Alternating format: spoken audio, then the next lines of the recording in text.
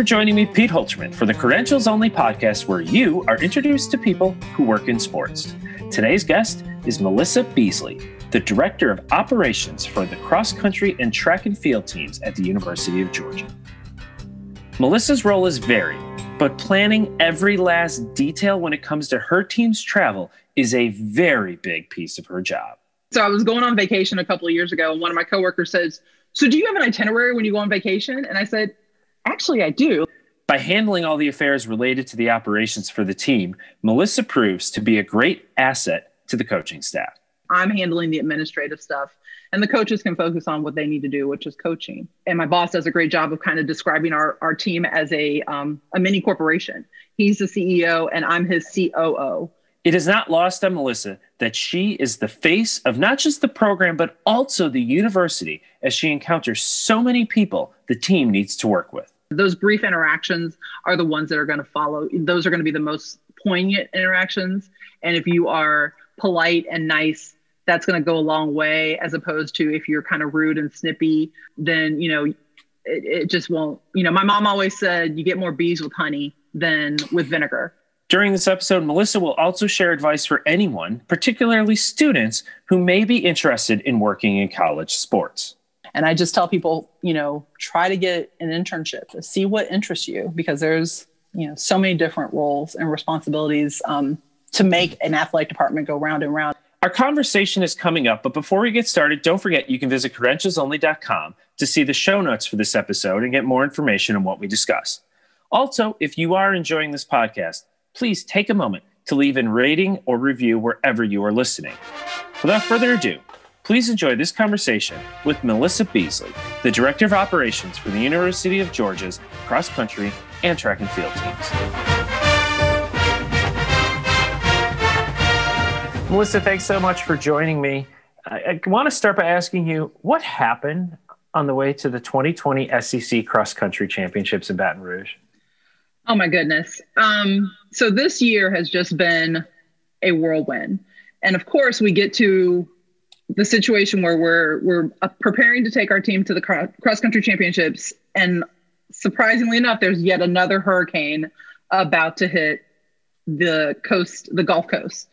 And so maybe a day or two before, my coach came in and he said, I think it was Zeta, or I can't remember which one it was, but there's a hurricane heading toward Baton Rouge. And I was like, yeah, I kind of been watching that, but it's not going to affect us. And so long story short, we ended up preparing for the worst and hoping for the best, but our preparedness for the worst worked out. We actually started reaching out to our bus company in advance, thinking that if our flight canceled, we had the bus was willing to take us half the way to Baton Rouge, and then we would switch buses to our Louisiana bus, and they could just meet us kind of in the middle.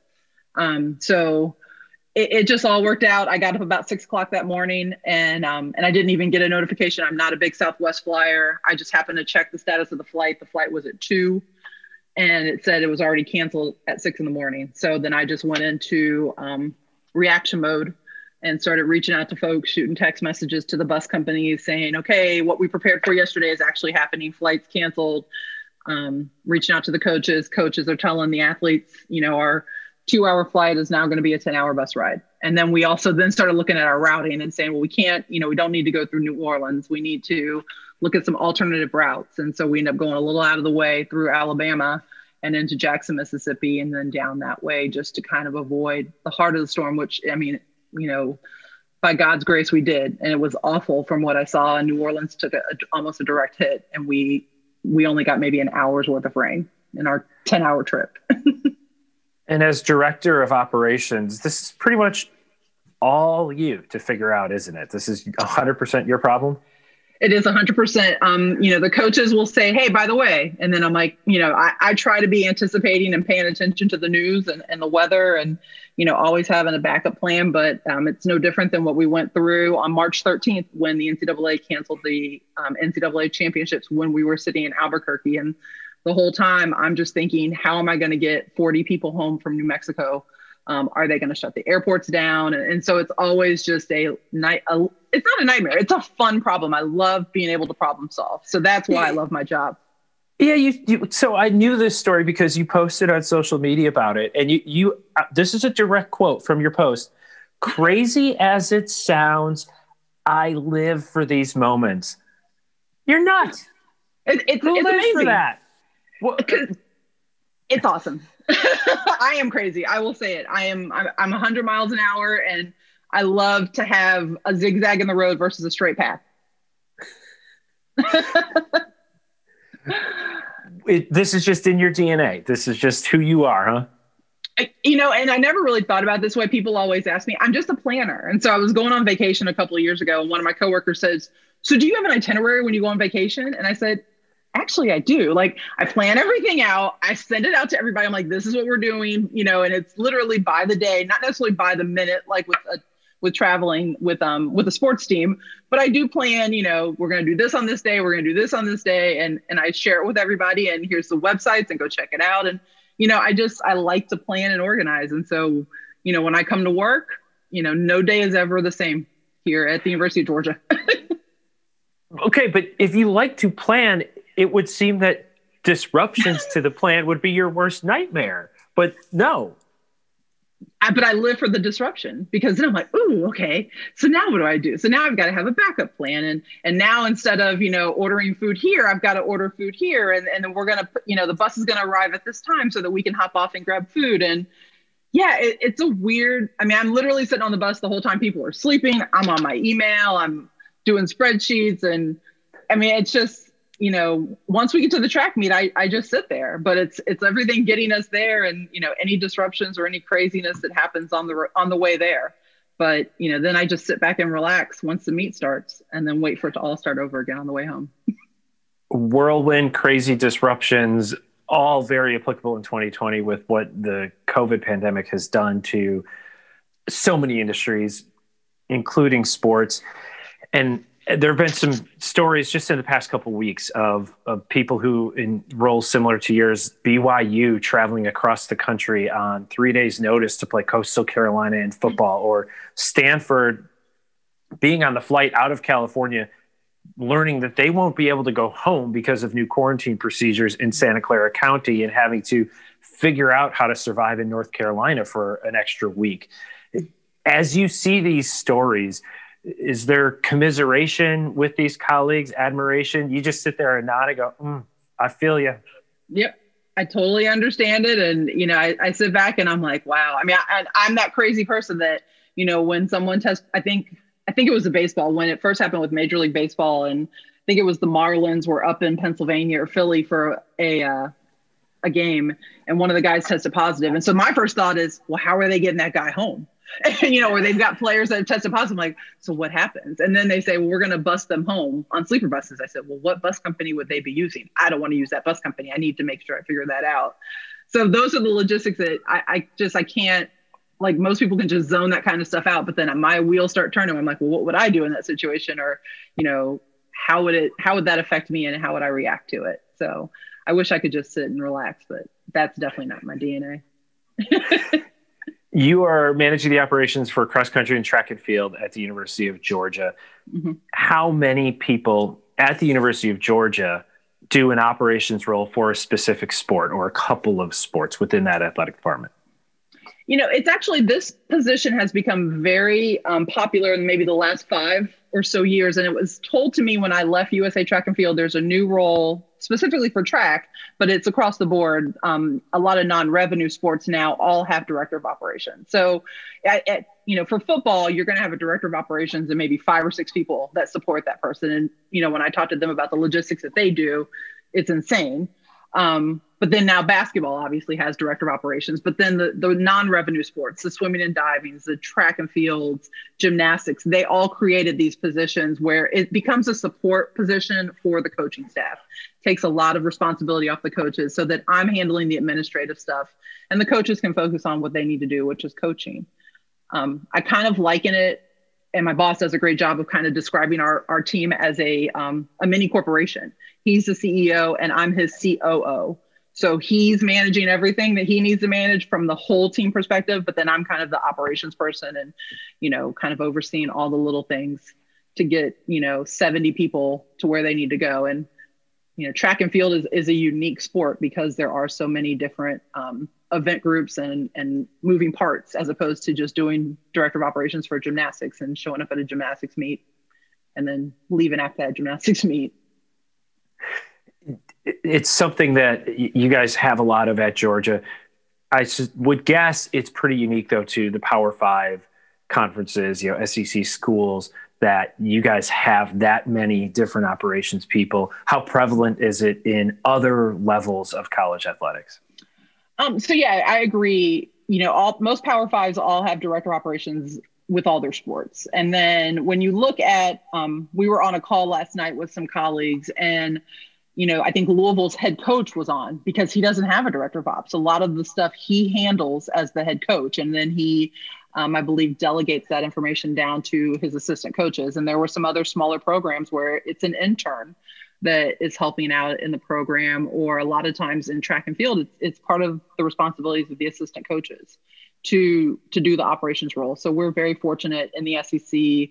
I know the Big Ten has a fair amount of director of operations and all the other Power Fives, but the SEC is probably, we've set the bar pretty high. And I think everybody else is always trying to keep up with us. So let's talk through some of what you have to do. Travel's probably a very big part of it. And you've mentioned from 40 to 70 people are part of this traveling party. What is your responsibility for moving all of them around?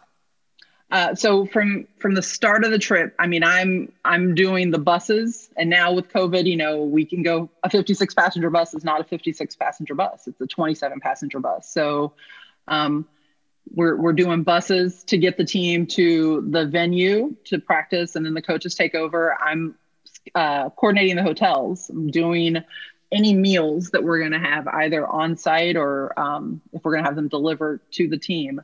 If we're not doing meals, pre-COVID, we would do per diem. So I would be getting, a fair amount of cash out of the bank a couple of days in advance and scheduling how much money everybody's going to get in accordance to our trip to make sure that they're able to eat and have per diem money. So, from the moment that we leave campus, I'm kind of just, passing out money and making sure that they've got their itinerary and, knowing what time the shuttle buses are leaving, coordinating with the bus driver, making sure the bus driver knows we're going to the track, we're not going to the hotel, paying the bills when we get there, if it's an entry fee or any kind of fees that we have to pay, making sure the kids have the student athletes have their uniforms, working with our equipment department to make sure that, everyone has their competition uniforms, carrying a massive crate that has backup uniforms in it because inevitably someone's going to forget something.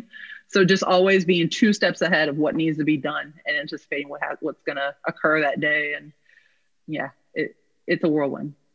So some of it, I just think like the logistics. I know when I travel, just the simple things of like checking in for the flight and checking in at the hotels and things like that. Are you able to do that then in mass for your whole traveling party? Yes. So we're very, what we do, if we're traveling commercial, then I usually will check the team in the day before. We do a group ticket, which then gives me group leader privileges. So then I can go in and I can see everybody's name. I can select everybody, check them all in, print their boarding passes, which is actually a great way for me to make sure everybody's on the bus because I'm giving out their boarding passes. So I know if I'm missing someone. And then once we get to the airport, usually Delta's great. In Atlanta, I usually call ahead, let them know that, and they say they know that we're coming when they have big groups. So we'll get there. I'll be the first one off the bus. I usually have someone grab my bag and I'm already at the counter saying, okay, here comes, my 50 people. We get them in, we get them checked through. I pay for whatever excess luggage that we have. And I just send them on their way to baggage claim. Through security. So yes, when I travel alone, it's actually kind of weird because I'm always looking around like, am I forgetting something? And then hotels are great as well. Usually in advance, they know we're coming. I'll call them and say, we'll be there at this time. They actually will pre-key all, 25, 30 rooms, have names on them, Wi-Fi information in there, meal vouchers if we're doing that. And then between me and a couple of our managers, again, first person off the bus, I grab the keys and I just start passing them out, get them on the elevator and get them up to their rooms. And then I hit the bar. You kind of alluded to this earlier. Track and field in particular is a little bit different. You're not going and playing a 3-hour game and then going home. You're often there for multiple days, and it's not a 3-hour thing, it's an all-day thing. So how does that change what you have to do? So for me, what we do, and this, I just kind of adopted what was already being done here at the University of Georgia, but it's very similar to other universities. We set an itinerary. We have to schedule buses that are running throughout the day because, we have to work with the event coaches to know what time each kid needs to be, which time they need to be there in order to start their warm up for their competition. So we've got a competition time, their warm up time, and then we back that up to the shuttle time. And then we also on the back end have shuttles going back to the hotel because, they don't want to be there all night either, possibly because they may have another competition the next morning. So couple that with meals, which are key. I mean, they eat a lot.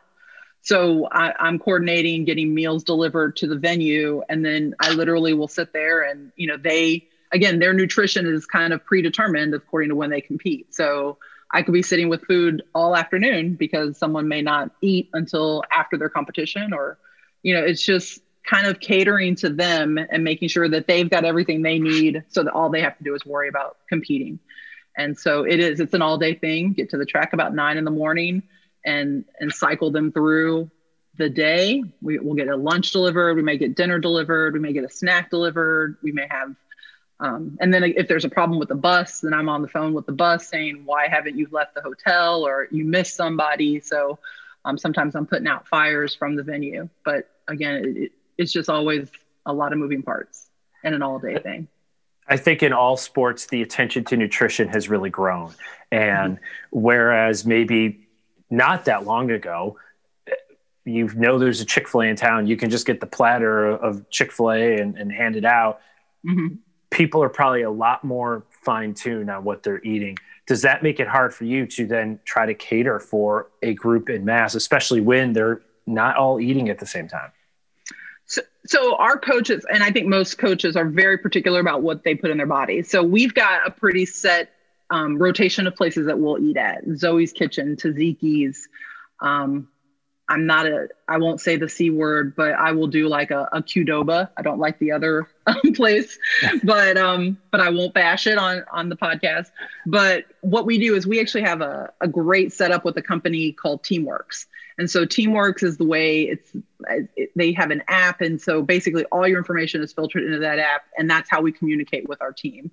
I can send email blasts to the team through Teamworks. I can create a travel party so that just the people on that trip are getting my email and I can say, hey, lunch is here. But what they do that's great, and what we at the University of Georgia do, we let the athletes choose what they want to eat. So I'll say, okay, today we're having Jason's Deli, and I'll send them a link probably 3 days before we leave. And here's all of our nutrition for the week. So pick, your Jason's Deli for this day, pick your McAllister's for this day, and they can choose, I give them a list of items they can choose, and then they can customize it, or if they don't want cheese or mayo. We try to, again, give them as much autonomy to choosing what they want to eat, but giving them good choices. Like I'm not going to give them bad options. I'm going to give them healthy options. And then just, it's great. It creates a little spreadsheet. I send that off to the restaurant and then they take my money and they bring me food. So technology is amazing. I look back to when we were back in the day and, I don't know how people could have done this job pre-technology, pre-cell phones, pre-internet. It's a totally new world. You've talked about working closely with the coaches on the specifics related to the team, but there are other departments within the athletic department that you probably have to interact with. What are some examples of that interdepartmental coordination where you've got to facilitate getting them to do what they need to do with these student athletes?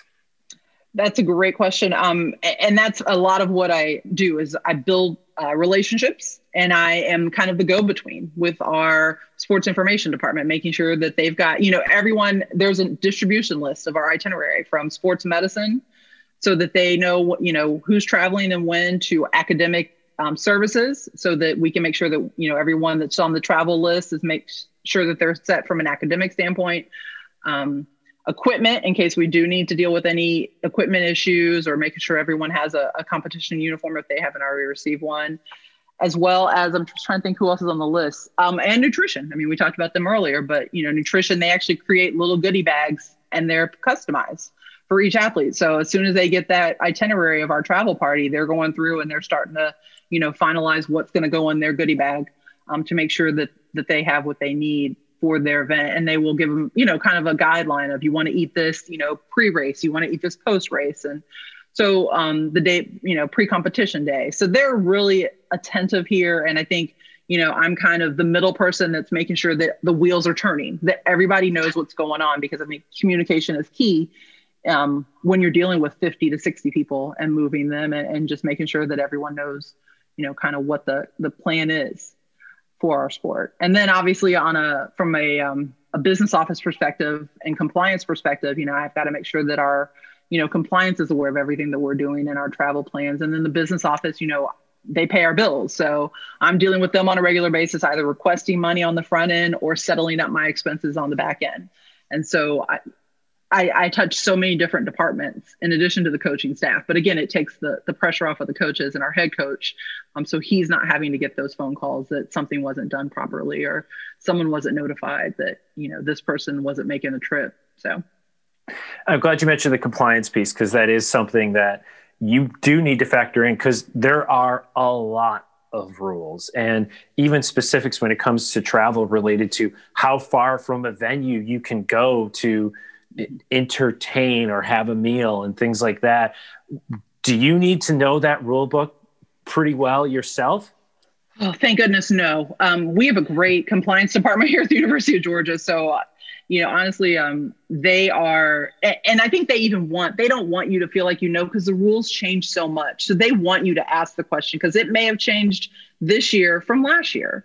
So I think, they get a lot of questions and they don't mind it. And so I feel very confident that, and we have a recruiting coordinator here that deals with our recruiting and all the recruiting rules that go. I need to understand them, but I honestly, with everything else going on in my brain, I'm like, okay, I can delegate that responsibility to the person that's responsible for it. And I don't need to know it, because I don't want to give bad information. If someone asks me, I'm just going to say, I don't want to give you the wrong information. So I defer to the experts on that. Travel seems like it's a big part of the job. Let's not use 2020 as an example. In a normal year that's not full of disruption, how many trips does the university take for cross country and track and field combined? So I'm looking at the schedule that we had. Well, yeah. So probably like 4 or 5 cross country. Track, it looks like about, and this includes conference and nationals. Track was 8 indoors. And then outdoors is more like 7 or 8 again. So between 15 and 20 trips across all 3 sports in a given year.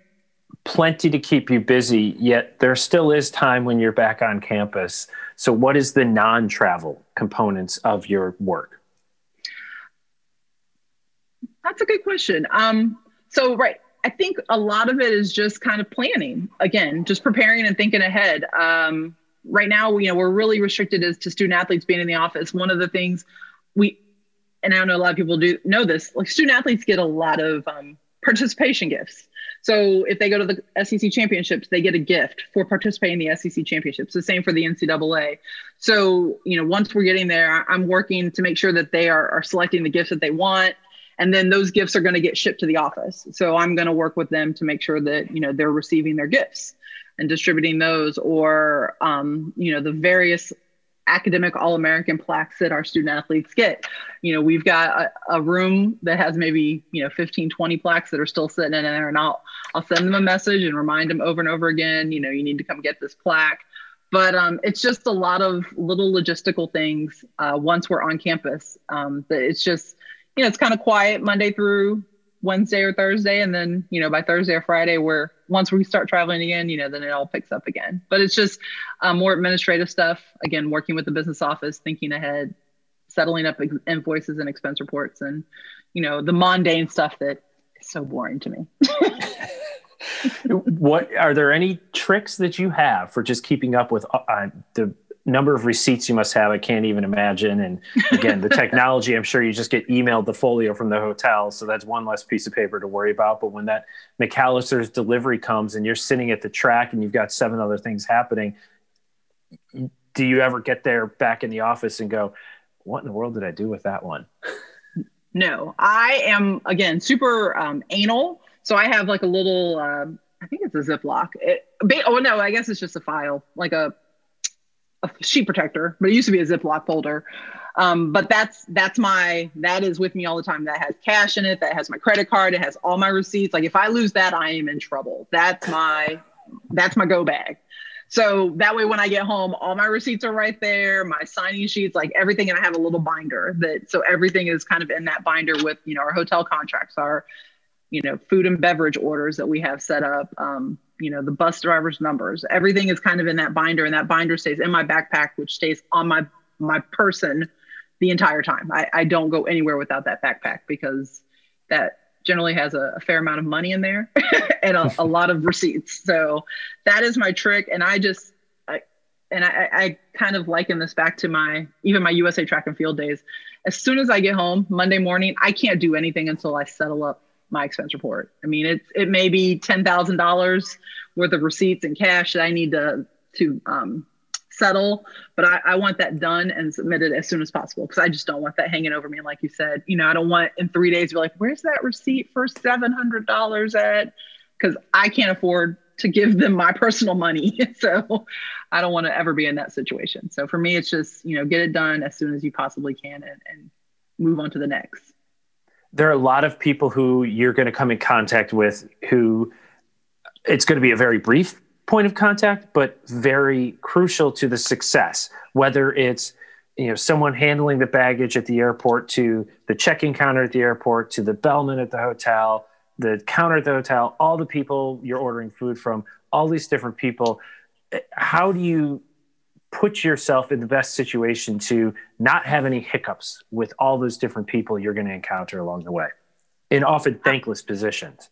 Exactly. And I think that's the thing I try to take into consideration. If we're going to have a bus driver for a week and we're in another city, I want to try to give him, a small token of our appreciation, a hat, or just, hey, wear this while you're driving us, just to say thank you. The hotel, I mean, I'm dealing with these folks, for months in advance a lot of times. And so it's nice to finally see a name with a face, but, just doing something nice if I can. Hey, I'm running out to get a coffee. What can I get for you, or something? Just the little things like that at the airport, trying to put our best foot forward and making sure that we're representing, the university as positively as we can. Because like you said, those brief interactions are the ones that are going to follow. Those are going to be the most poignant interactions.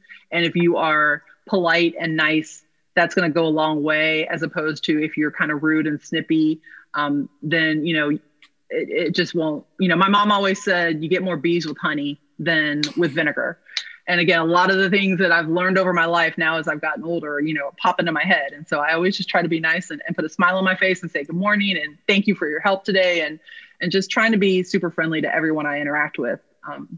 Because even the people, the housekeeping people, I mean, everybody, like, we appreciate everybody that, helps us takes care of us when we're trying to do what we do. How does your role change if the University of Georgia is hosting that event? Oh, that's a great question. Fortunately, I don't know that answer yet. We hosted one small cross-country meet my first year, and I had only been here maybe 6 months. So everything was pretty much done in advance. And then we do not have an indoor facility. So we had 2 outdoor meets that were scheduled, and we were in the planning process for them, but they didn't come to fruition. But yeah, one of the good things here is Georgia has a great events and facilities division. So they manage a fair amount of the planning. And again, I feel like I'm just, I'm making sure we have food. I'm making sure they have per diem, making sure that, it's just, now I get to go home and sleep in my bed versus being on the road when we do host a home event. So it's nice to be on the road, but sometimes, to be at home, but it's very similar to what I do when I'm on the road. You joined Georgia in 2019 after working at the University of Alabama, and personnel move between colleges all the time. Yet sometimes if it's in conference and rivals, there's a little ill will. Was that at all awkward for you, or was it all very, very easy and smooth? It was very cordial. Dan, Coach Waters at the University of Alabama, he gave me my start in college athletics. And so he was awesome And, when the opportunity came up and we talked about it, and he said, you've got to take this chance. I mean, it's a great move for you. And he understood and appreciated it. And we end up a lot of times right across the tent from each other. Our tents are set up at each other. And so there's no ill will at all. And I'm just as happy for them when they do well, and they're happy for me. And, I still send them texts and congratulate them, and vice versa. So, it's a very small family, and we all just kind of, we all stick together and look out for one another. You mentioned being on a call with some colleagues and kind of talking through operational things. I've had a chance to interview some other people in college athletics, and I know that there are associations for sports information directors and for marketing people and even athletic directors. Is there an association for operations people in college athletics? So not yet. I think it may come. The position's such a unique position because every sport, it's so different. So we, through the U.S. Track and Field Coaches Association, we have created an operations symposium or an operations group. So they have a annual convention. It actually would have been this week in Denver. And so last night we did a symposium where we brought everyone together and kind of shared best practices as we plan for 2021. But that same group gets together during the college or during the coaches convention in conjunction with them. So we kind of break out and do our own sessions that are beneficial to us. Now, I kind of, and I've mentioned this, both at Alabama and Georgia, I feel like from an operations standpoint, it's nice to collaborate with my colleagues in women's basketball or my colleagues in golf and tennis, because we are going to the same places. If I go to a hotel and I really like it in an SEC town, I'm going to let, the other operations folks know that this might be, something to consider if you're looking for it, or, vice versa. So we tried to definitely, I think we can definitely do a better job of collaborating across the board, but, it is such a unique position. Everybody's just trying to keep their head above water. Sometimes it's hard to schedule a time to get everyone together, but I definitely feel like I can pick up the phone and call our football operations guy if I need something or if I have a question, and, our basketball folks, and trying to work together with everybody. You spent more than a decade at USA Track and Field. When you started there, though, you were not doing anything related to operations. How did you break in with USA Track and Field? Oh my gosh, that is a hilarious story. I actually found the job online. I had gone back to Xavier after I left ESPN, and I did an internship in college athletics back in sports information. And I loved being around student athletes. And so it was a communications coordinator position with USA Track and Field. And so I said, well, this looks kind of interesting. I don't know anything about track and field, but I'll apply for it.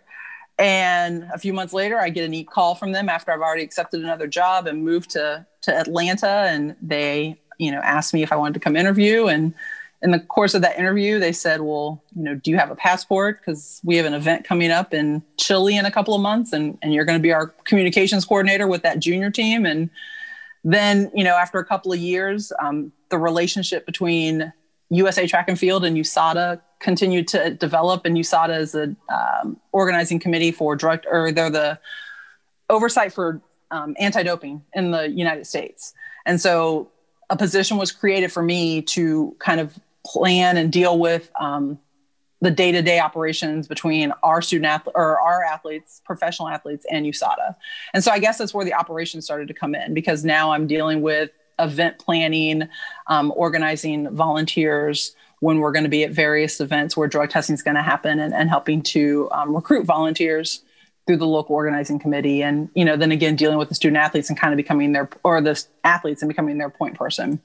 So it kind of started there. And, then I started traveling a lot internationally, and I picked up a lot of operations experience that way, and learned a lot from my predecessors. And so now I'm here.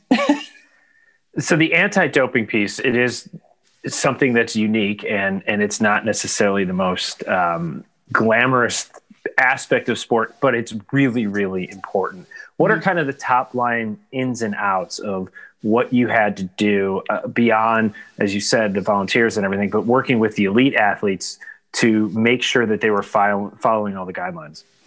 And I feel like that was follows along the lines of compliance, because I was kind of the interpreter of the rules. Just because we had, USA Track and Field, we maybe had trying to think, 100 to 200 athletes in our drug testing pool. And so it would overwhelm USADA if they had to answer 200 questions from just USA track and field athletes. So for me, when the rules changed, when the prohibited list came out, anything that was going to affect our athletes, our professional athletes, I made sure I understood and knew it. So then I can, communicate that information to them via publications, via emails, and then also making sure they know that if they've got a question, they can come to me and ask. And if I can't answer the question, I can find out the answer for them. But then also kind of just being that point person when we're at events, that the athletes know, Melissa's here. And so I am confident that she's going to make sure that they're not doing anything suspicious, or, they're not doing anything that, isn't fair. Like, she's looking out for my best interest. And that kind of actually flowed over internationally. And again, the whole bees with honey kind of played a big part of that, because I've got to go and make friends with, anti-doping agents around the world. And, in a couple of days, I need to establish a relationship with them where they know, hey, this lady is trustworthy. And if I need anything for Team USA, or if I need to find an athlete, or, if I'm having a problem with an athlete from Team USA, I can go to her and she's going to help me. And so, for me, that's kind of how it goes. Like, I just, again, was the frontline person that was going to try to be the buffer. You mentioned getting to be involved with events. You were a not participant in actually an event, but you were with Team USA for Olympic Games. Which Olympics did you go to, and what were those experiences like? So I was fortunate enough to go to 3 Olympics: Athens, Beijing, and London.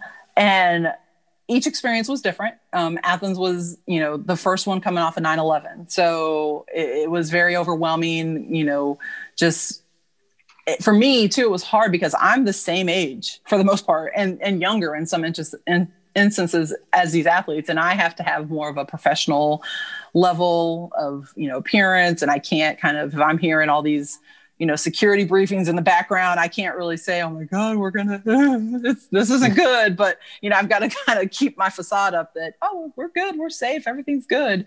So Athens was amazing from that. But again, it was just, I don't think I slept a lot in Athens because I was just so overwhelmed and just making sure I didn't screw anything up.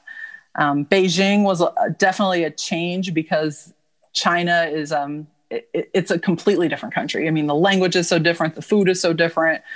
Logistically, it was a challenge for our team, and just kind of getting everything going with them. And again, when you're traveling with a team of U.S. athletes, there's a level of concern that something's going to happen to them. And especially in China, they wanted to protect us. I think they didn't want anything to happen to the team on their watch with any form of our team. So, there was a lot of, just lost in translation moments with the Chinese, if that's a nice way to say it.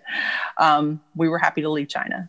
And then London was amazing. I mean, there's no language barrier at all. The English are amazing. They had a great setup. And, that was when I finally felt like I knew what I was doing. I think that was the first time I actually stayed in the Olympic Village. Every other time I stayed at the offsite facility location that the U.S. Olympic Committee would set up for the overflow support staff. So I was in the village, and that felt like a real Olympic Games. But it never, I'll say it never feels like an Olympic Games for me, because with track, we're on the back end of the Olympics. And so swimming goes in first, swimming and diving. And so they're there for the opening ceremonies. We're never on site for the opening ceremonies. Sometimes we will send the athletes over to go, but staff is not there.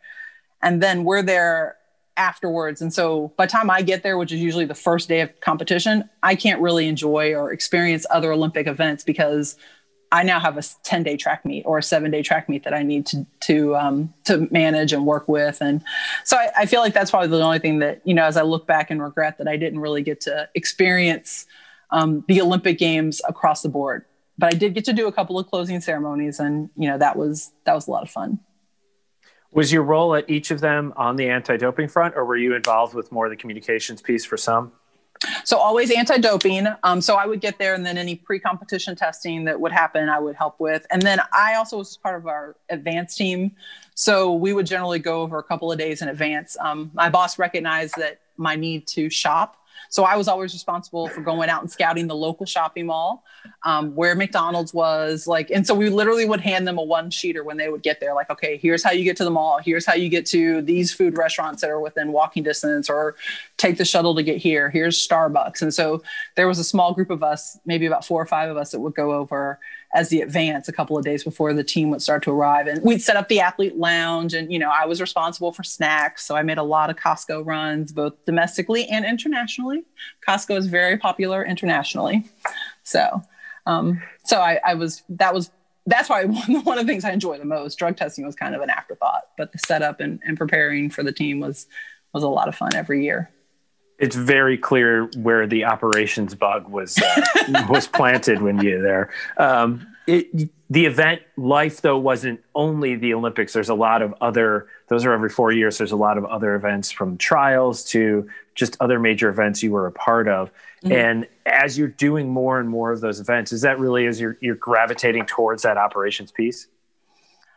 You know, maybe. I don't know. Like, I never really think of myself from an operations standpoint. I just think of myself as just the person that does everything. And I guess that is the operations person. But I mean, when we're doing the World Championships, like, you know, the World Championships is very similar to an Olympic Games. We're just not there as long, but still doing the advance, preparing for the team to arrive, you know, greeting them at the airport, dealing with drug testing. We would do some athlete functions, kind of our annual meeting where we would bring, you know, 100 or so athletes in. And so I would coordinate those meetings and agendas where we would, you know, as an organization, we would all come together, but we would have the athletes have their own specific sessions that they would be a part of.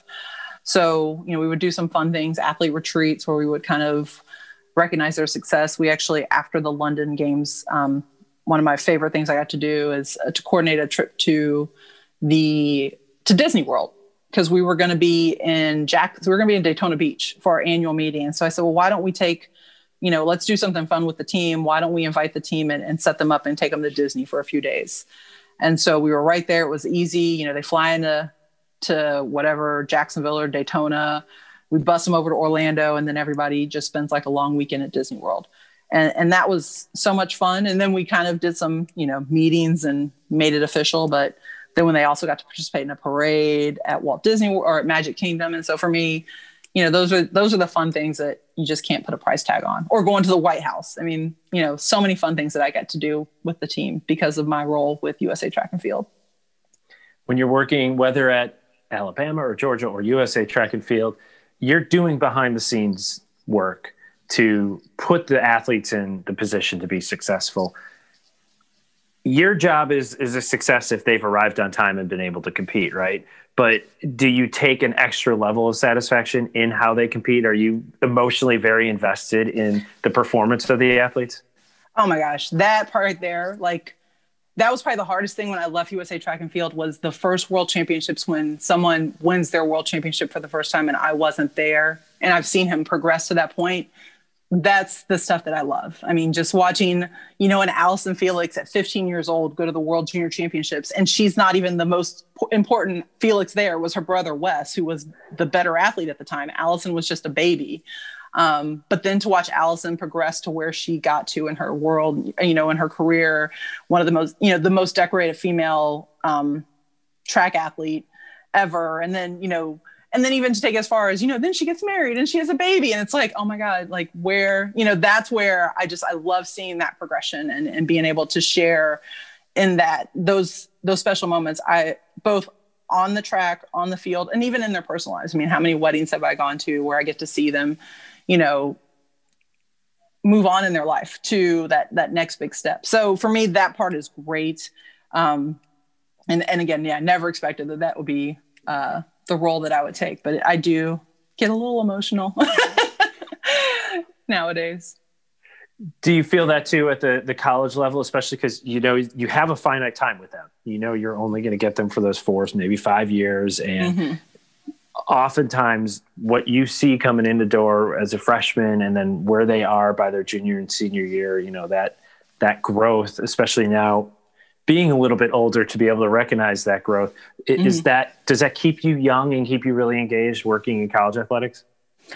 It definitely keeps me, I feel young. Well, no, I feel old because they have to help me do everything nowadays.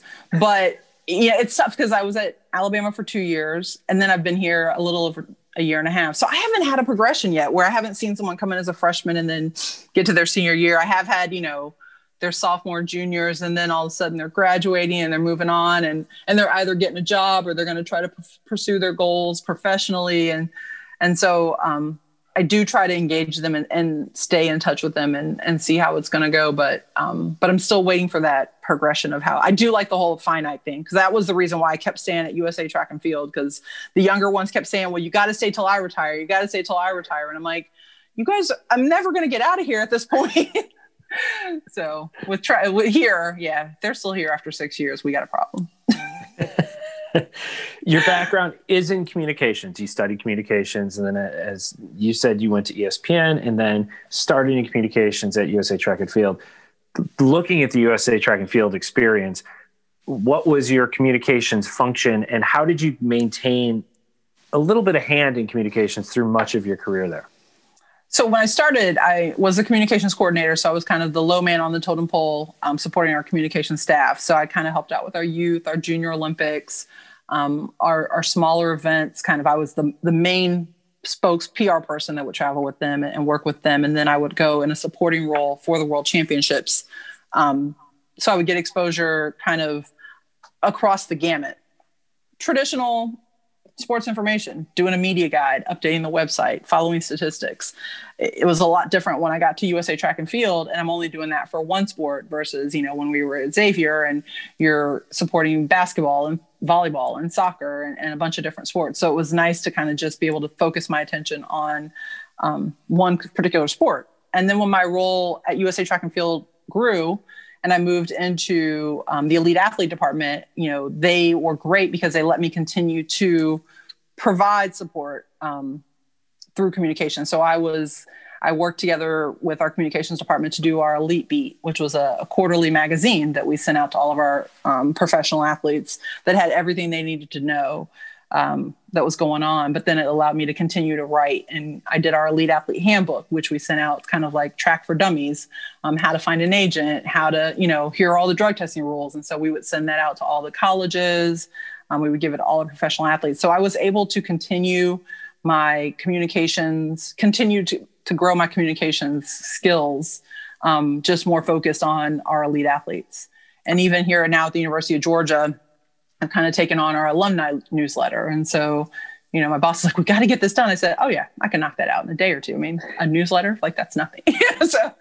So we did our first newsletter, and then just, again, trying to engage our alumni and letting them know what's going on here at the University of Georgia. And, I want to grow that as well so that we can kind of maybe try to take that to another level. So, I kind of enjoy, it's just a little bit of a change of pace when I can go and do some communications or some writing or, and I still annoy everyone when I'm like, hey, that's wrong. Like, cause I can't not see a mistake, especially, I'm the first one Missouri spelled wrong, or, that's not the correct. And, that's it, the annoying part of me, but that was ingrained in me when I was in college.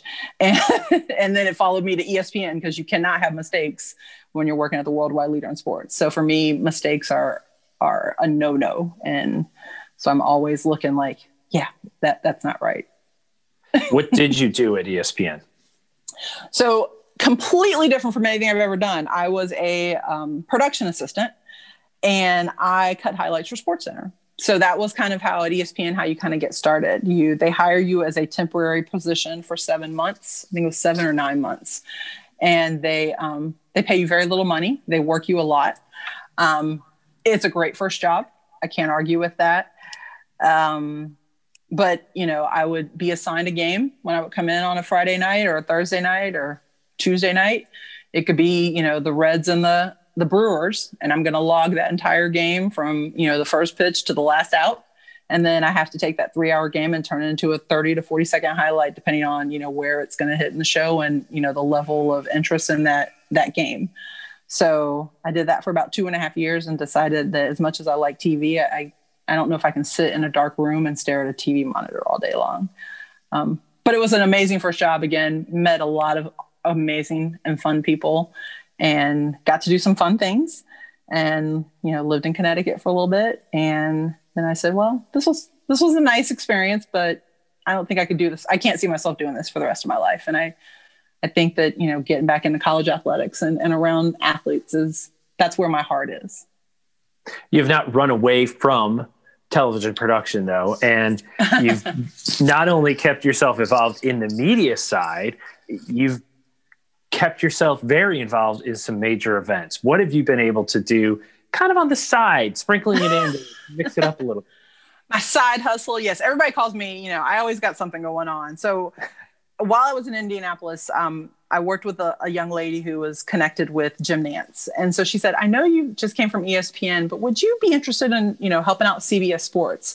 And they come to town for the NFL. They come to town for college basketball. And Indianapolis was a great town. They've always got something from a sporting event perspective going on in Indianapolis with the Purdue and IU and the Big Ten. So I said, yeah, sure. And it just kind of worked with my work schedule that March was a downtime for USA Track and Field. So it started out with me, you know, doing production assistant work with CBS at like March Madness, you know, first, second round, or Selection Sunday, or the Big Ten Championship. And it just kind of grew from there. And again, I think when you do the little things and people see that you're a hard worker and you're going to go above and beyond, and you're always going to do it with a smile on your face, and not give back slack when they ask you to do something, people recognize that. And I was lucky enough to, you know, drive myself to the Super Bowl when it was in Detroit, but I was credentialed and they put me in a hotel and I worked for a week at the Super Bowl in Detroit. Or, you know, if Atlanta is having the Final Four and, you know, if I can get myself to Atlanta, well, you know, we'll hire you and we'll put you up in a hotel for 10 days.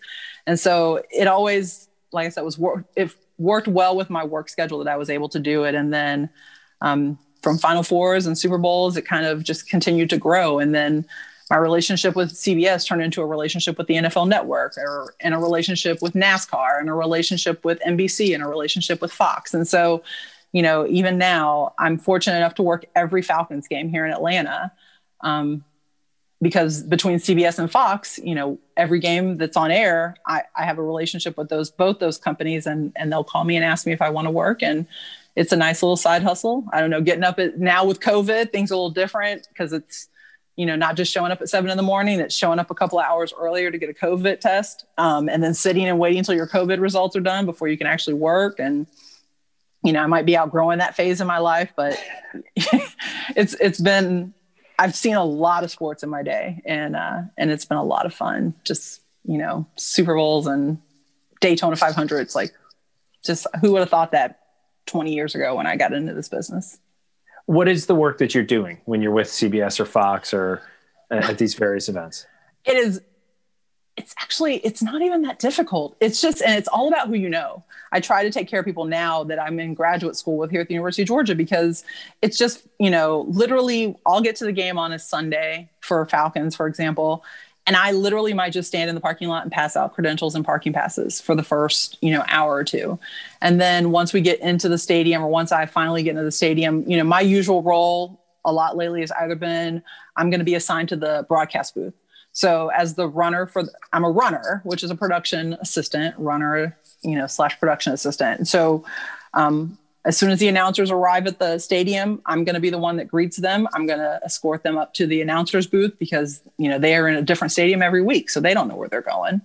I'm going to escort them up to their announcer booth, make sure that there's, you know, water. I work with catering to make sure that their service has been delivered, that's been pre-ordered. I mean, everything's pre-ordered. I'm not making any decisions. I'm just facilitating.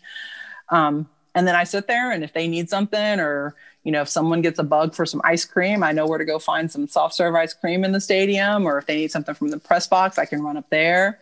And then at the end of the game, you know, again, relationships make the world go round.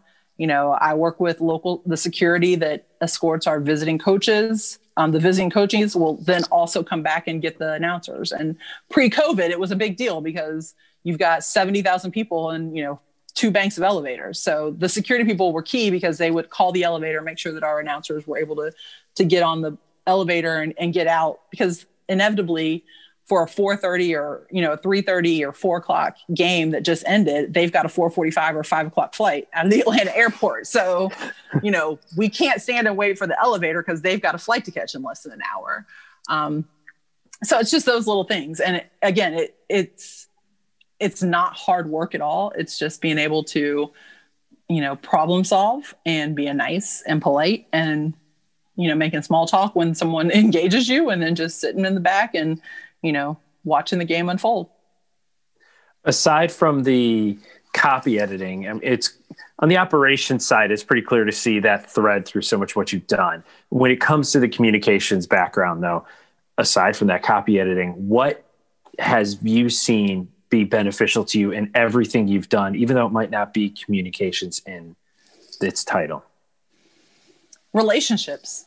I mean, for me, I think every relationship leads to something. And I will preach this, as I used to hire internships were key for me. I did internships all through college, and, every internship or every relationship that I've made has led to a position that I had, with the exception of USA Track and Field, which is kind of random since that was my most, the longest career or my longest tenured career. But when I was in Atlanta, I interned, for a local TV station in '96. And then that was when I met a producer from ESPN who said, hey, they're about to launch this new network called ESPN News. And, I know you want to be on the front end of the camera, but if you want to be back end of the camera or behind the camera, there's some opportunities for you there. And that led to my job at ESPN.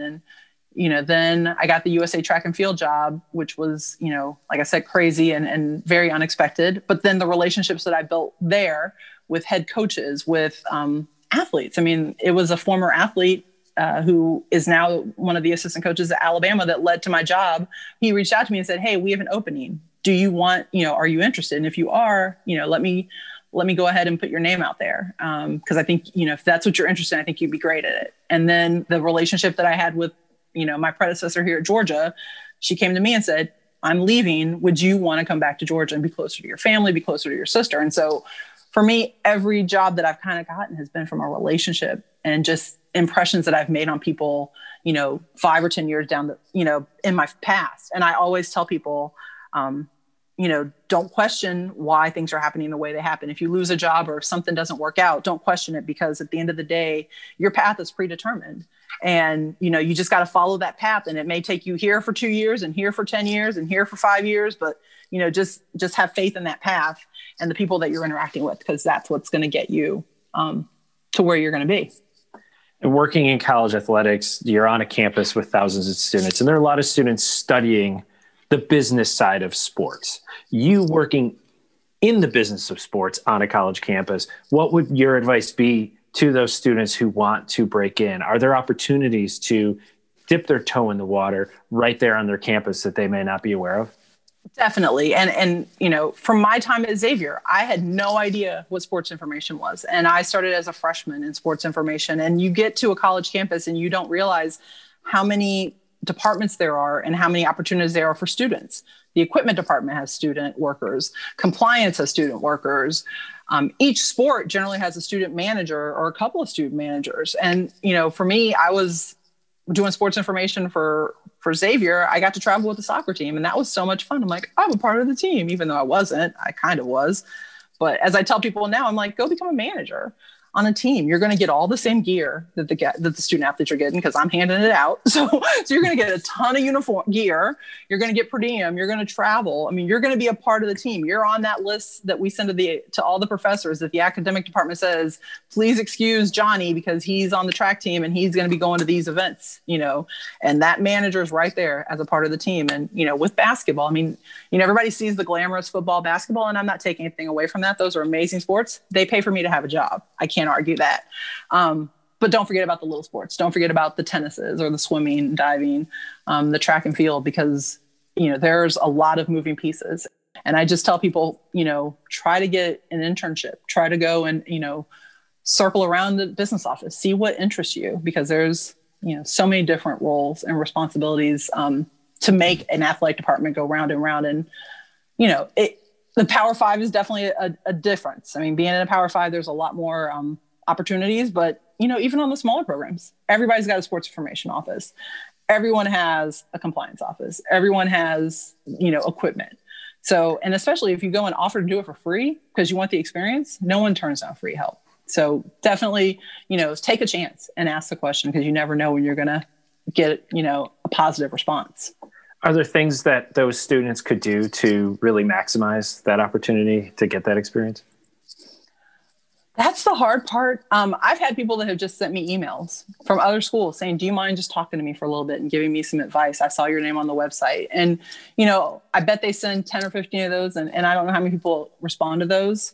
But, like I said, take a chance, send a bunch of emails. LinkedIn is the new, connection now. So if you go and you intern and make connections within an athletic department or within a, just a specific role, and then you get on their LinkedIn, it'll be amazing to know how many people, or, it's crazy to know how many people I know. And so if I've worked with you, or if I've worked with, if you've worked with someone and they can attest, or they can, say, hey, they were a really hard worker. They did the grunt work. They didn't mind. They always had a smile on their face. They showed up at 6 a.m. But it's like 6 degrees of separation so I just continue to make those relationships, and then just email. I mean, who knew, like in this day and age with email, just send out a bunch of emails and if you send out 10, 2 people might call you back, and then you just go from there. I appreciate you taking the time to give that advice. I close every episode of Credentials Only with a segment called Set Pieces. These are a half dozen questions that everyone is subjected to. The first one, what are podcasts or newsletters that you're monitoring to keep yourself informed and stay educated? So actually, I just finished today my first semester of graduate school here at the University of Georgia. And so as a part of my sports management, they kind of introduced me to some new podcasts or blogs. And D1 Ticker is kind of the end all be all of what's happening in college athletics across the board. So I've subscribed to that one, in Sports Business Journal. Those are great resources, and they kind of are real-time information. So I need to get better about podcasts for sure, but blogs and just getting onto listservs of different email blasts are probably the key for me to stay informed. And then I'm a news junkie. I sit with my TV on pretty much all day. I'll watch news just because, I need to know what's going on in the world. I need to know what the weather's going to be like next week, because it could affect what we're going to be doing. I mean, I need to put out an itinerary that has the weather report so that they know if they need to bring their rain gear where we're going. So, I just try to stay on top of the latest and the most updated news and just everything, so that I can kind of be that source of information for our athletes. On social media, who are your most valuable follows, the posts that you don't want to be missing?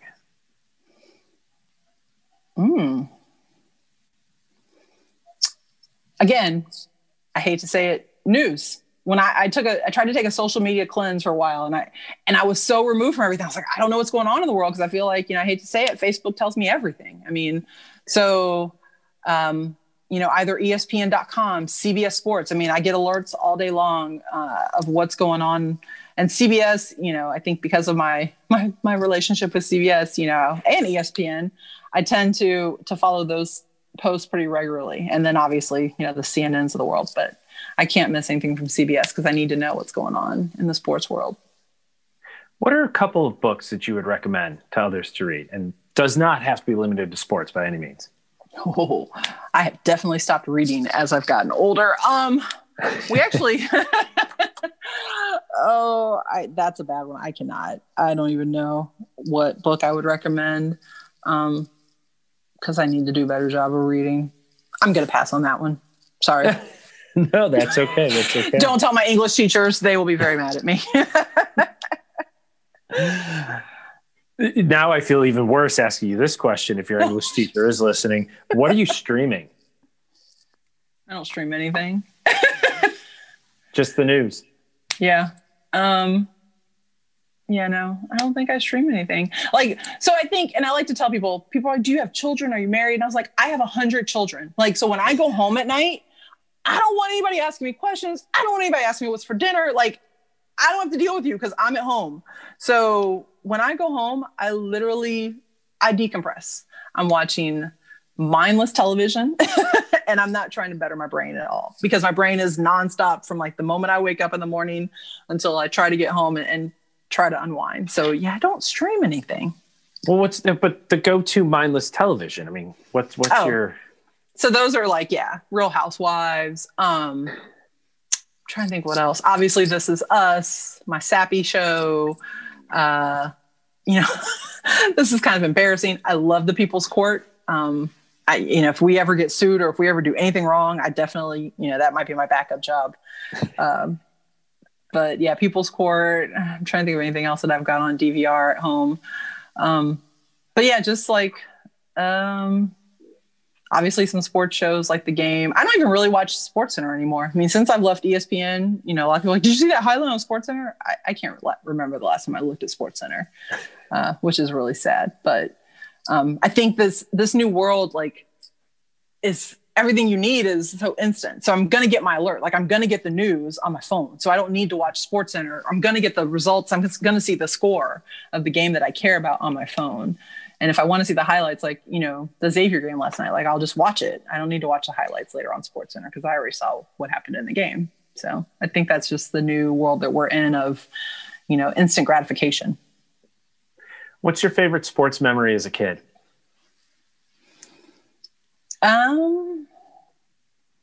So I got into sports when I was in high school. And I was actually telling this, someone asked why I got involved in sports. And I remember living and growing up in Dayton, Ohio, that Dayton Flyers and the University of Dayton is a big hosting venue. And my sister, and I didn't even think about it at the time, she got married in March in Dayton. So her wedding reception was at the Dayton Marriott, which is like the nicest hotel in Dayton. And it's right across the street from the University of Dayton Arena. And so I remember being in the hotel in my hideously ugly bridesmaid's dress and seeing Jimmy Jackson because Ohio State was in Dayton to play a basketball game. I think it was probably the second round, if it was March 16th. So for me, that was like when I was like, what is this amazing thing that's going on? And I said, this is fun. And so, I just kind of started following sports then. I'm kind of the anomaly in my family. No one in my family likes sports. Like, I don't really know where I come from. My family watches sports, but they don't like it, love it like I do. Like, they don't eat it and breathe it like I do. And so, my sister and I will fight when I go visit her because she's like, I don't want to watch sports. And I've got her trained to wear Georgia red on Saturdays. Like, you got to wear red on game day.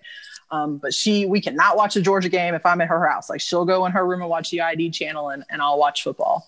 But yeah, for me, it's just, that experience meeting Jimmy Jackson. And, I met him I ran into him a few years ago, kind of working with CBS. And I told him the story. And I'm like, I literally think it was 20 years ago today that I saw you for the first time. And he's like, this is kind of creepy. And why are you in the car?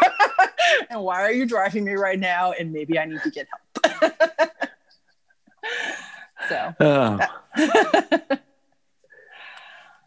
Do you keep your credentials? And if so, where is that collection? So I do. Coronavirus actually gave me an opportunity to organize them. And so I was going through these just like these cleansing moments. And so I pulled out this tub of credentials that I have, and it's massive. And so now I'm on the hunt. If anyone on your podcast knows, I'm trying to find a glass, like a glass chest, because it's that big. I mean, I have credentials. I think I have one from 1995. Like, I had some from Xavier when we were in college and some of the events, working the Final Four in 1997, the women's Final Four. I found credentials from there. So I have got a huge, and now I really only try to save the ones that have my photo on them because I'm kind of snobby. If it doesn't have a picture, it's got to be really special for it to not have a picture on it. But yeah, I do have a collection of credentials and I need to figure out a way to display them. Right now, they're all sitting in a tub in my sister's room, but they're much more organized than they were back in the day. And then I just need to figure out how to display them. I'm also a huge nerd and I collect pins from sporting events and that I've been to or different things. So I do have my huge pin collection in my office, and the student athletes here like to come and check them out. I just got one from someone from the 1970 Olympics. One of our athletes, he had one from Munich. I don't know where he got it from, but he added that to my collection. So that was pretty cool. Wow, very cool. That is its own thing at the Olympic Games, the pin trading, pin collecting. Mm-hmm. It takes on a life of its own at those games. Mm-hmm. Melissa, thank you so much for the time. I really appreciate hearing all your various experiences and love the advice you're able to give to younger students who are pursuing a career in this crazy little world of sports. Thank you so much. Hey, if anyone's out there listening, shoot me an email. I'm more than happy to talk to anyone. I'll help. I want to bring people up just like people brought me up along my way. So find me on georgiadogs.com, shoot me an email or call me on my office phone. Probably won't answer that, but shoot me an email. But it was so much fun catching up, Pete. Thank you so much for having me today. I can assure you Melissa absolutely means it when she says you should email her. Her address and her LinkedIn profile are on the show notes on credentialsonly.com. And while you're there, leave us your email address and we'll slide into your inbox when we have a new episode to share. The show notes also include pictures of Melissa's very impressive pin collection, so be sure to check that out. Please don't forget, show us some love with a rating and review wherever you are listening. Many thanks to Melissa for her time for this episode, to you for listening, and to Mike Miche for editing Credentials Only, which is a Holter Media production.